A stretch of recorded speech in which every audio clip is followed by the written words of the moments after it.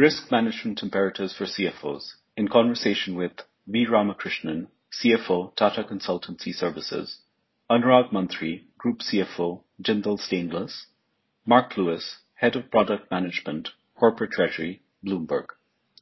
It hardly bears repeating that COVID-19 has altered the risk matrix for businesses. Global financial and commodity markets are yet to find a new equilibrium. This creates credit, liquidity, and price risks for treasury managers, procurement planners, and ultimately the CFO. Existing risk management frameworks could fall short, and there is a need to re-examine assumptions and best practices in this regard.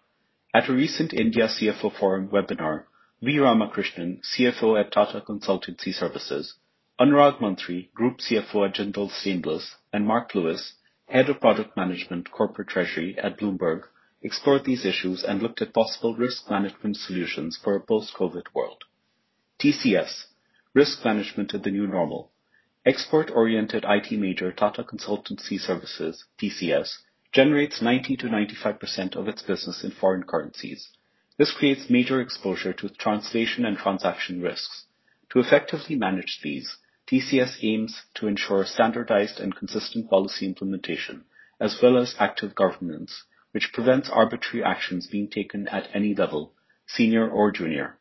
Policy consistency implies that one should neither try to game the market nor ride currency movements, but instead set up strong hedging systems. TCS prefers to use plain vanilla options, which effectively protect the downside while allowing it to participate in the upside. Continuous sensitivity analysis of past data is critical to understanding how the strategy works in strengthening of safeguarding profits and the underlying transaction rates. TCS is a profitable business with close to 800 billion rupees of funds, including corporate and trust funds, currently under management.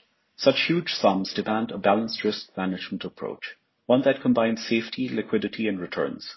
With regard to interest rate earnings, the company's philosophy of stakeholder trusteeship precludes it from chasing higher rates at the expense of safety or liquidity. For this reason, it does not go merely by the available credit ratings, but conducts its own evaluation of each prospective instrument. To manage balance sheet risks, TCS hedges 100% of its receivables from the customer at the points where the transaction occurs and services are rendered.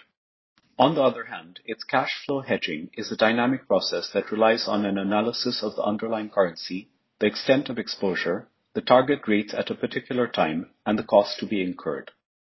The company balances out these factors, defines a hedging budget, and within that budget opts for a particular set of instruments.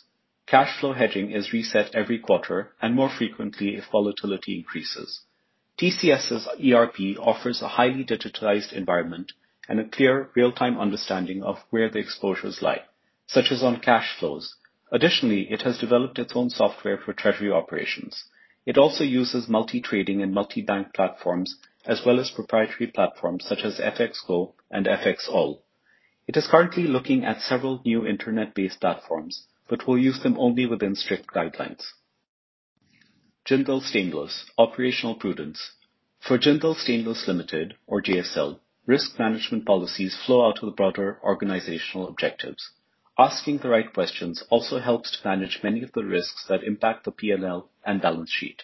Before looking to hedge with financial instruments, the company looks to first exhaust all options for operational and commercial measures, many of which, in fact, are very effective at containing risk.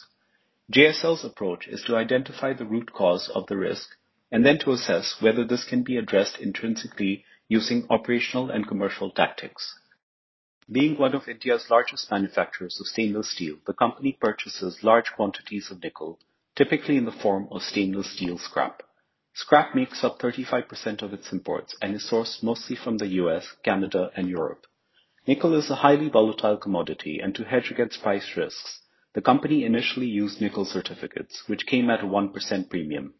This had a significant cost bearing, but by unpacking its exposures, it found new and cheaper ways to manage risks. Most importantly, it developed an automated system, which it deployed across its branches worldwide, to monitor the actual amount of nickel that needed to be purchased or hedged, based on real-time consumption and inventory matching. This allowed it to derive suitable range of nickel exposure and to control it when it got out of bounds. The system enables full transparency and access to real-time prices. JSL operates in a capital-intensive industry, and the domestic demand for stainless steel usually exceeds supply. There is continuous pressure to ramp up capacity, but before doing so, the company always looks to manage balance sheet risks. Recently, owing to all the market uncertainty, it exercised its moratorium rights on its loan, extending its tenure to August 2020. A subsequent V-shaped demand recovery improved margins as well as sales volumes, generating large amounts of cash. Jindal was able to utilize the extra cash to prepay a part of its debt instead of reducing the loan tenure. This not only minimized its interest costs, but also created free cash flow headroom for the next financial year, thus mitigating its balance sheet risk while leaving space for capex once the debt is paid off over the next 2 years. Case studies on financial risk management. In the early 2000s, industrial powerhouse General Electric, GE, had issued as much as $96 billion in commercial paper, or CP. In fact, it was one of the world's largest borrowers in the CP market, and thanks to its premium credit rating, its debt was viewed as zero risk. These borrowings were used to support GE's operations, including consumer credit, mortgages, and industrial lending. However, the 2008-2009 global financial crisis wiped out the CP market at a time when a quarter of GE's debts, about $200 billion, was funded via CP. At the time, GE accounted for about 4% of all the CPs outstanding in the US, but its access to credit suddenly dried up. Since then, it has been continuously running down its exposure to CP. GE's experience underlines how important it is to evaluate not just liquidity risk and cash flows, but also the type of debt markets in which a company operates. At German automotive major Daimler AG, interest and exchange rate risk management is underpinned by a deep understanding of the company's assets and liabilities in various currencies. Daimler continuously seeks to identify new low-cost sources of funding that can reduce its foreign exchange risk. Its preference is for funding sources that allow for currency swaps back into a currency or business where the firm is looking to reduce risks. Daimler also works to match its debt profile with its interest rate risk profiles as well as the underlying assets of the business. Fortune 500 firm Constellation Brands previously followed a policy of hedging 80% of its foreign exchange risks. However, its reported numbers for foreign exchange gains and losses at both the business level and the group level ignored the 20% unhedged element. A detailed diagnosis found that Constellation's hedging policy was actually creating risk at the group level.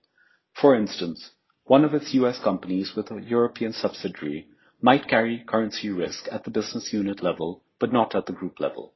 Hedging these risks ends up creating group level exposures and is actually increasing overall risk, not reducing it. Risk management, general learnings.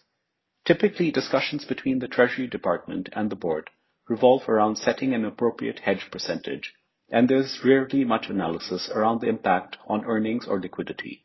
However, it is important to quantify the diversification across entities and exposures while accounting for the impact of FX rate volatility on liquidity and earnings risk. Bloomberg's Cash Flow at Risk, CFAR, and Earnings at Risk, EAR models align with the requirements of corporate treasurers. CFAR measures possible shortfalls in cash flow due to FX rate fluctuations that could impact a company's P&L and liquidity, while EAR is simply the value of earnings at risk due to fluctuations in FX rates. The assumption that treasurers can keep hedging cash flow exposures while considering the earnings at risk is not always true. Several factors drive the relationship between liquidity and earnings, including the corporate intercompany structure, the locations it operates in, and the policy around cash repatriation. Resultantly, rising cash flow hedges can sometimes increase the earnings risk and vice versa. For example, intercompany sales in a foreign currency put cash flow at risk for one or both entities. Third-party purchases in a currency that is not a functional currency of the entity or group will have both a CFAR and EAR. On the other hand, cash flows in the domestic currency of the entity, but not of the entire group, may have EAR but not CFAR. Since CFAR and EAR are data dependent, having a suitable technology platform, such as Bloomberg's, that assesses the trade-off between CFAR and EAR is essential. Risk events can serve as learning opportunities, but only so long as the business is smart enough to implement the lessons learned and strengthen its risk management discipline. As business complexity and uncertainty increase, so do the associated risks and the difficulties in identifying and managing them. In these trying times, organizations must look to adopt dynamic risk management strategies. They must also deploy intelligent technologies that can enable them to access the required insights for strategic and informed decision making. In general, to lock in the gains from upside movements in interest rates, companies should look to invest in financial instruments with shorter windows. On the other hand, from a borrowing perspective, they must look to protect themselves from upside movements by considering a variety of factors: tenure, fixed and flexible interest rates, the need to have IRS, which depends on the risk profile, capex levels, and other relevant factors. Finally, from a people perspective, it is vital to remember that risk management is a highly specialized domain. In shortlisting who to onboard, it often helps for them to have a banking background. Risk managers must have both the aptitude and a flair for such work. Since risk appetite varies from individual to individual, what seems risky to one may not to another, it is vital to ensure alignment with the corporate objectives, as well as strict self-governance mechanisms. Finally, a robust back office can help keep effective records of all risk-related happenings.